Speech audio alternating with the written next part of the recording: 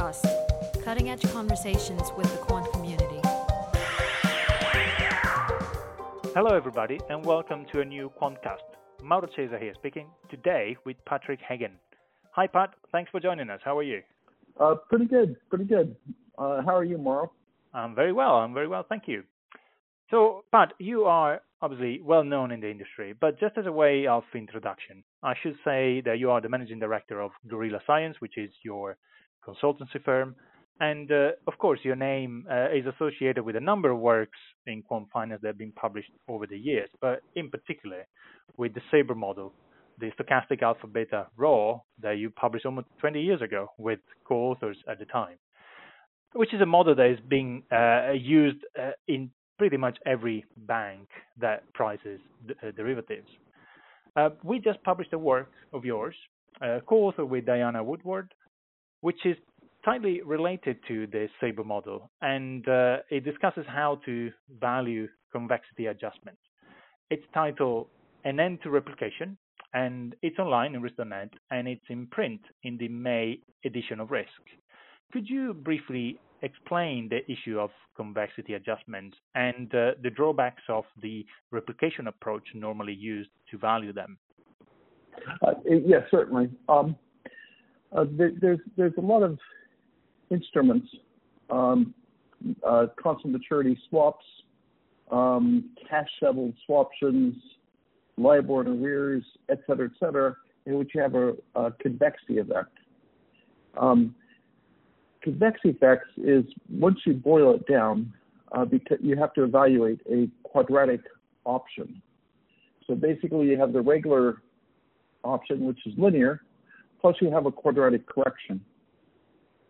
A long time ago, about 2000, we invented a method of evaluating these quadratic options called replication.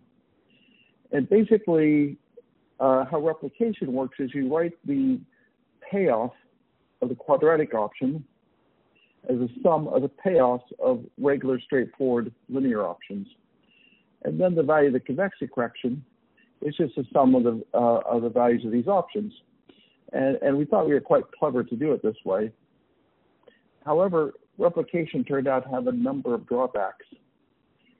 To get the convexity correction accurately, you needed to use lots and lots of standard options, maybe price with strikes only 5 bips apart.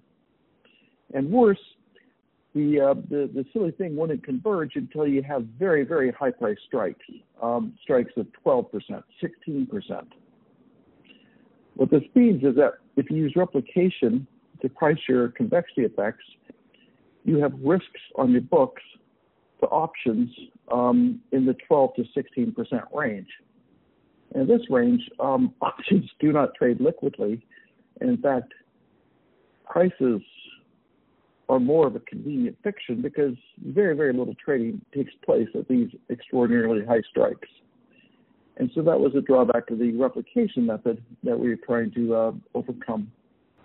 So what is the solution you and Diana are proposing, and how did you develop it?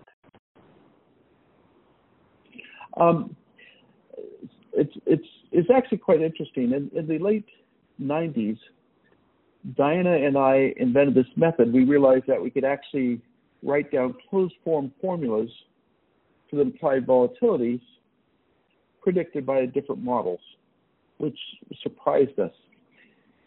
However, in these convexity corrections, to understand the quadratic options, we had to not only have closed-form formulas for the implied volatilities, but also for the convexity shift of the underlying. On these quadratic models, there's an effective convexity shift, and we suddenly realized a few years ago that we could actually probably drive the closed-form formula to the convexity shift. And that's the thing that held us up for about a decade. And once we figured that out and how to do it, so this paper is the result of that.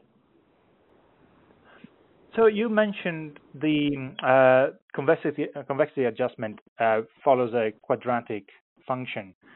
Is that always the case? And what type of contract is actually the ones that your paper is directed to and is relevant for?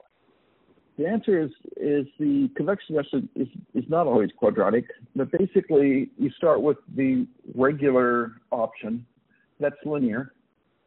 Then the correction to that is quadratic. Then it goes on to cubic, quartic, et cetera, higher order terms.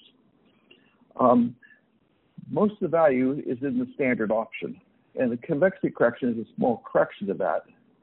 And so that's usually where people stop, because trying to find a small correction on a small correction it's really negligible.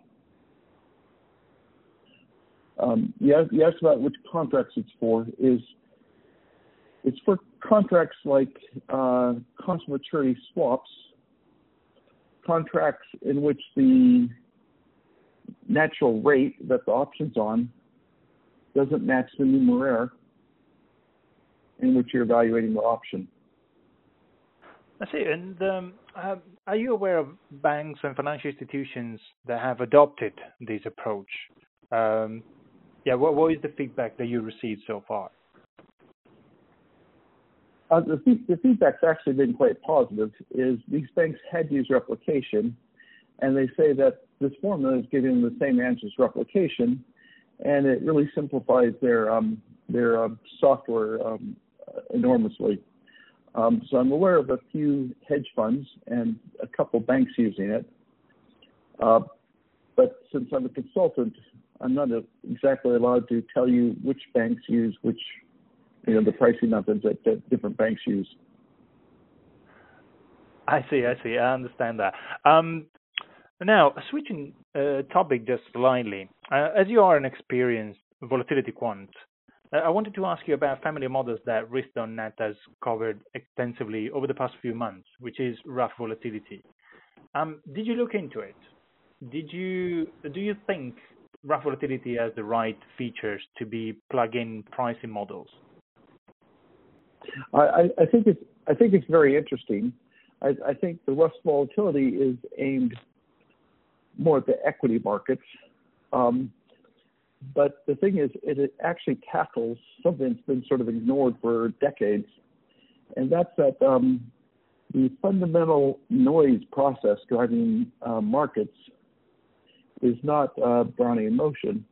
It's some other stochastic process, something that has much fatter tails and something that's much jumpier, right? And with rough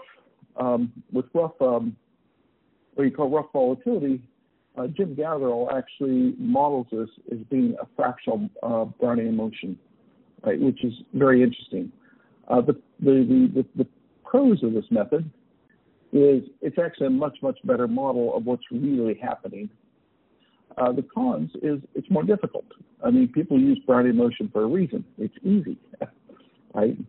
But rough volatility, I think, is going to, or things like it, will, I think, be the wave of the future. But again, it's not going to be an easy path because it makes everything substantially more difficult. I know you've been doing research on volatility models, on a volatility model that has the same principle in common with rough volatility models. Can you tell me about it a bit more? Yes. I've done quite a bit of investigation in this, and it turns out that the fundamental random process that describes in rates is actually not Brownian motion. Instead, it's something called a Levy flight. Now, Levy flight is a fancy word, but basically, if you sort of picture in your mind how Brownian motion, the probability distribution spreads out like the square root of t, and the tails of the distribution are incredibly thin. They drop off exponentially.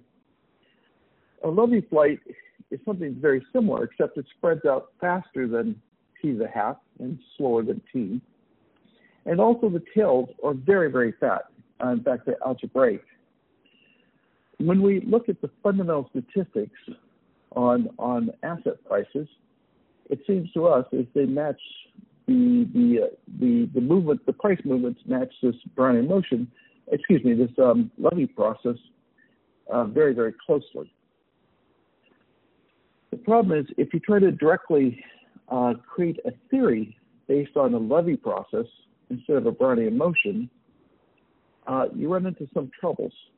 And the first trouble is that no matter what you do to your portfolio, you can't get a risk-free portfolio no matter how you hedge when the underlying process is Levy motion. And if you can't get rid of the risks, then you can hardly have a risk-neutral measure. So the thing is, you got to understand how to tackle that part of it. And it turns out the solution is not too difficult. You find out that if you use a standard delta hedge portfolio, then what happens is you don't get rid of all the risk, but you actually get rid of the worst part of the risks. In fact, the portfolio is not risk-free, but it becomes nice. It becomes what we call, it has only diversifiable risk. So you can recreate the theory by saying, okay, we assume that instead of all risk-free assets return at the risk-free rates, we assume that all diversifiable portfolios exhibit returns at the risk-free rate. So basically, you're not paid for this diversifiable risk, only for undiversifiable risk. Once you do that, everything works just like it does in the standard theory. And the only difference is that the tails you get are much fatter, and so the smiles are built into the theory. Have you looked at these models purely from a theoretical viewpoint so far, or have you had the chance to test them on an actual derivatives book? We have. So one of the problems with the standard modeling of the smiles with, say, a stochastic volatility model, it doesn't matter if it's Sabre or the Heston, but anything based on stochastic volatility, is that in the markets, what you observe is when you have a very, very short-dated option, say 1 week to expiry, you have this enormously steep smile. And if I want to calibrate a stochastic volatility model to that, I need an incredible amount of stochastic volatility. And maybe my vol is like 900%, right? But if I have a longer time to expiry, say a month, well, then you still have a steep smile, but it's not overwhelmingly steep, and maybe the vol is only 400%. And by the time you get to 1 year to expiry, well, the smile is relaxed quite a bit, and it's more of a skew than a smile, and maybe the vol is only about 60%. So the thing is, in any stochastic volatility model, in order to match the actual smiles you see in the marketplace, I need to change one of the model parameters, the vol by an order of magnitude to handle things from the very short-dated to long-dated. The thing is, if I calibrate a Levy-based model, what happens is when I calibrate the model to a 1 month smile, the model actually works pretty well for the 1 week out to 1 year. And it doesn't work perfectly. You have to change the parameters by, 5 or 10%. But that's better than changing it by the order of magnitude, a factor of 10. And so we've looked at that, and we've looked at, in the interest rate markets, we say, what's the real difference if you use a Levy-based model instead of a stochastic volatility model? Well, besides making calibration simpler, the one thing that comes to us is that the hedging is slightly different.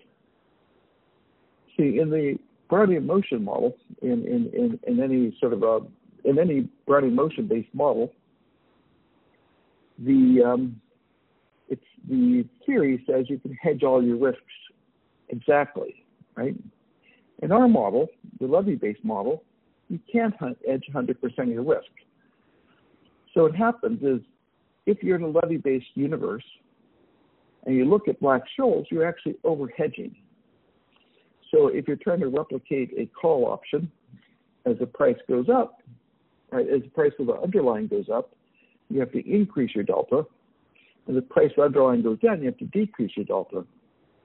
In the Levy world, well, you still have to increase your delta when the price goes up, but not as much. And when the price goes down, you have to decrease your delta. So basically, the hedging in the levy world is a little bit lazier than it is under the in Black's world. And you actually save a considerable amount of hedging costs as you go into the short-dated regime. A follow-up question on this would be, how easily tractable are they? As far as I know, levy processes have not proven popular in the industry, right? So despite being investigated at length in academic works, so as far as I know, not many banks have adopted that, right? So do you expect these processes that you just explained, do you expect them to be given a chance and be potentially adopted by banks? I do. And at first, we have to separate between levy flights and levy processes. Basically, any stochastic model that has jumps in it is a levy model.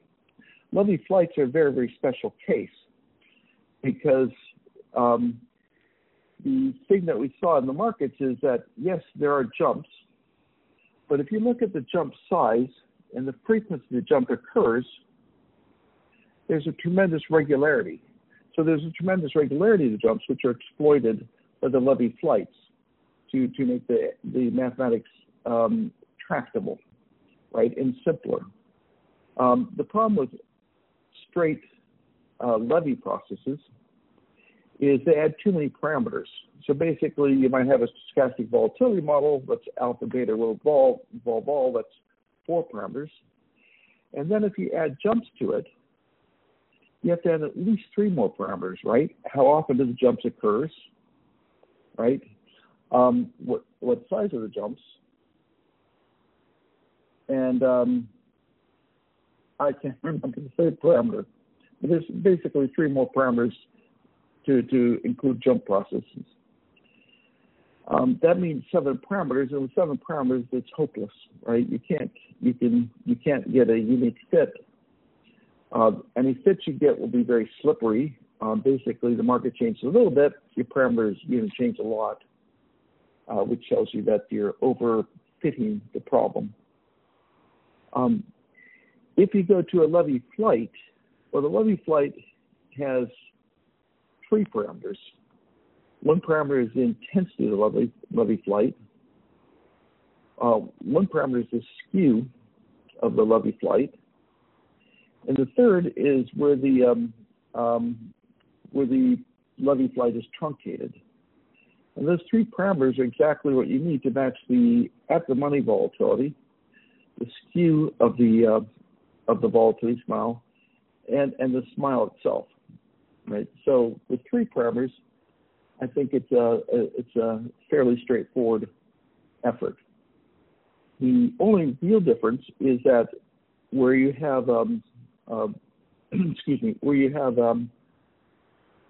some subroutine calculating the Gaussian density or the cumulative normal density, you have to replace that with subroutines calculating the density and the cumulative distribution for the levy flights. I would like now to ask you a question about the so-called London Whale event that happened almost 10 years ago now. So you were at JP Morgan at the time in 2012, and obviously you were part of the team that had the oversight on what happened. Could you tell us what happened in your view at the risk management level, and what went wrong? Yeah, basically,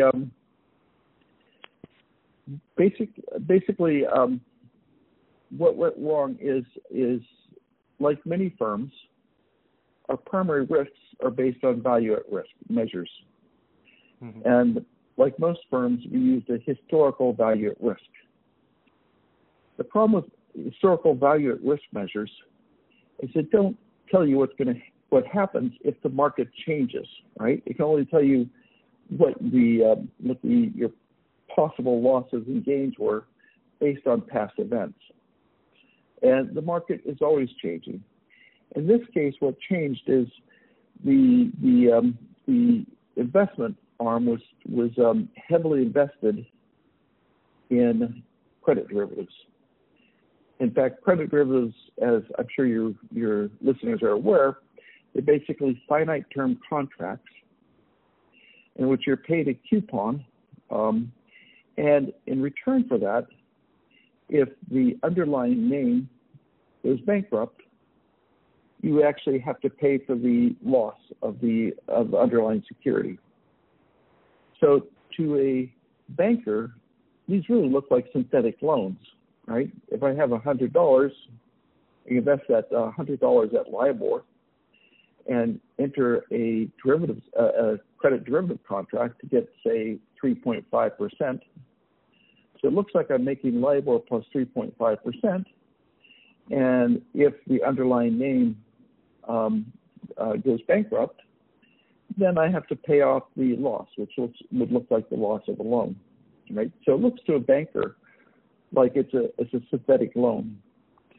And so the natural way for bankers to value these is say, okay, just like any other credit, any other loan portfolio, you say, how much coupons am I taking in, and what are the expected losses I have to pay off?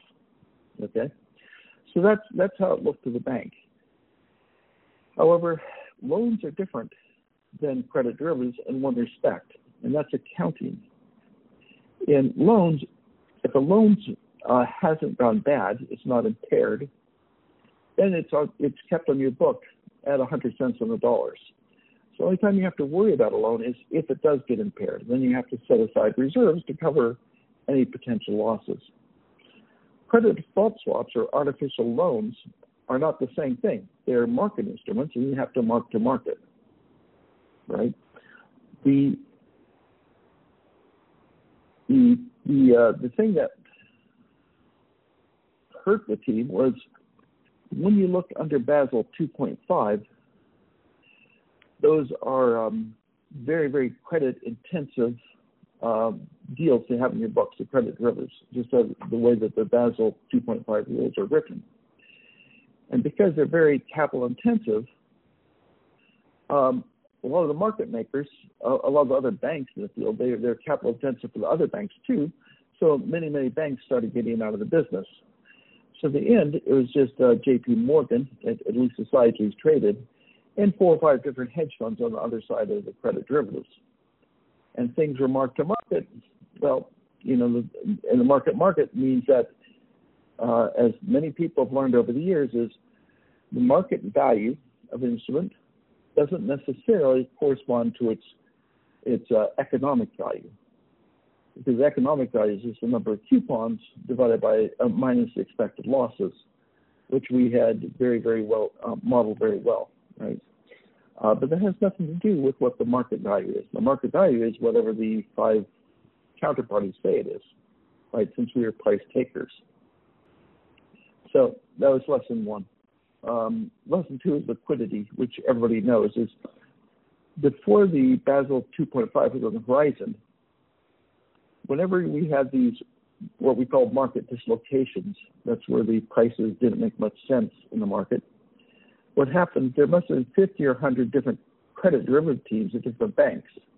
And they'd see that and they swoop in on it and buy or sell to profit from that dislocation. But in doing so, they iron the dislocation out of the market. And then they bring the value back very close to what its economic value is. Once Basel 2.5 is on the horizon and liquidity dries up, well, that didn't happen. These banks had dropped out of the markets, right? There's no 100 different trading teams to take these dislocations of the market, so they tended to remain in. So that was the thing that we didn't realize. We didn't realize that the world was changing because of the liquidity. As liquidity dried up, well, we had our positions, right? And if we could have held on to those positions, yes, of course, eventually they'd make money because the coupons were more than the losses. But that's not the accounting business we're in, right? Accounting business say you market, right? So anyway, and so that was compounded because when we had this change of regime right? It's not caught by the historical bar, right? The historical bar just tells you what's on risk looking backwards, right? And that's the thing that we drum into everybody's head, right? You can't rely on just historical bar. You have to look at scenario risks, other measures of risk, because, you know, scenario risk just tells you how much you would have lost in the past.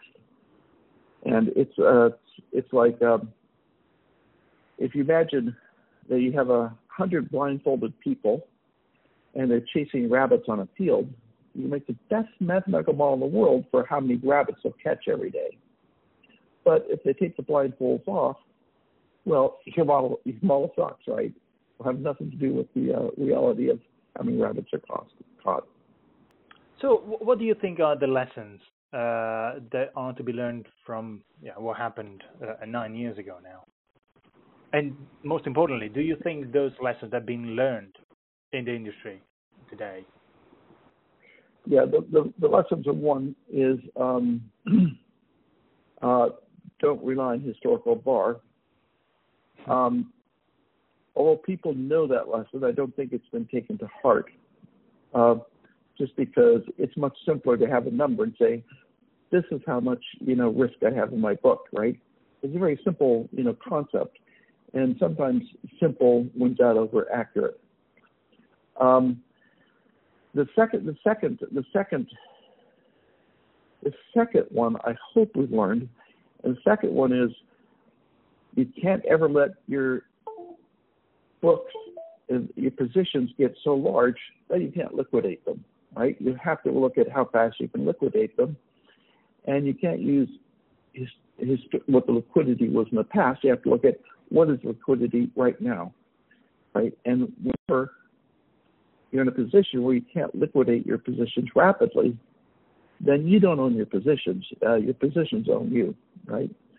And that's the second lesson, which I hope people learn, right? But we shall see. We shall see, indeed. In fact, there are exposures in the market that every now and then blow up, as we've seen in the past few weeks with Archegos and the banks involved in that default. Well, that was the event I had in mind, because the positions are large enough they couldn't liquidate them without cost. Exactly. So actually, big question here, but where do you think the risk to the financial system is now? I think there's the risk to the financial system is probably hiding in hedge funds. Currently, banks are regulated heavily enough that there's very little obvious risk-taking within the banks, right? In fact, there's very little appetite for risk at a bank because of the incredible amount of paperwork and number of boxes that have to be checked to take on reasonable amounts of risk. So basically, the banks are operating most as market makers, intermediaries of risk takers, which maybe that's their correct business. Not for me to say. However, that means that a lot of the expertise in the field is now in hedge funds, right? And so hedge funds, they have a big advantage over banks. A hedge fund doesn't have to defend everything, right? If a hedge fund can find one idea that makes money, it can exploit that one idea, right? The difference to that of the bank is a bank takes market makers from many, many different customers, and so has to understand the risks in all these business lines, right? And there's a chance that they miss something. So the problem is you have hedge funds taking risks, and sometimes enormous risks. If these risks aren't understood by their counterparties, the banks, that means if a hedge fund if a hedge fund blows up or makes a mistake or is taking unreasonable amounts of risk on board, its counterparties, the banks, might not know it, right? And that means if the hedge fund blows up, then the bank has to take the loss, which is what happened in I think it was Arpeggios. I think the pronunciation is Archegos, but yeah. Oh, that's right. We right. are talking about that hedge fund, yes. I'd like to conclude this podcast by asking your future project. So you just told us about your research on levy flight. What else is in your works? Well, I've been actually looking at cryptocurrencies because of all the products, cryptocurrencies are very interesting because they're a pure trading product. There's no central bank that's intervening, et cetera, et cetera. So the thing is, the statistics that you see in cryptocurrencies, I think, represents the statistics of trading in general, right, with nothing else going on, the sort of pure form. And it's been very interesting to actually compare the distribution of price changes of the cryptocurrencies with the levy distribution, and it's an amazingly good fit because again the levy distribution doesn't say there's no jumps. What the levy flights do is it says there's a orderly relationships between the jumps and the jump sizes. The jump sizes and the jump frequencies. So that's actually been very interesting to sort of explore this new space. I see. So you think cryptocurrencies are actually an area where levy flight has a natural application? Yes. In fact, levy flights were originally they're originally matched to the markets, I think, in the cotton markets and commodities, right, which is also can be a very jumpy market. We've seen them in rates. We've actually seen in equities. They seem to describe, like, for example, the S&P 500. There's a famous paper put out in the mid-'90s showing how well the levy flights match with the S&P 500. And now in cryptocurrencies, they seem to match as well. But again, the data is preliminary, so it's work in progress. I see. I'll stay tuned and see the results then. Pat, thanks very much for talking to us today. It was very, very interesting to hear from you. Thank you. And thanks, everybody, for listening.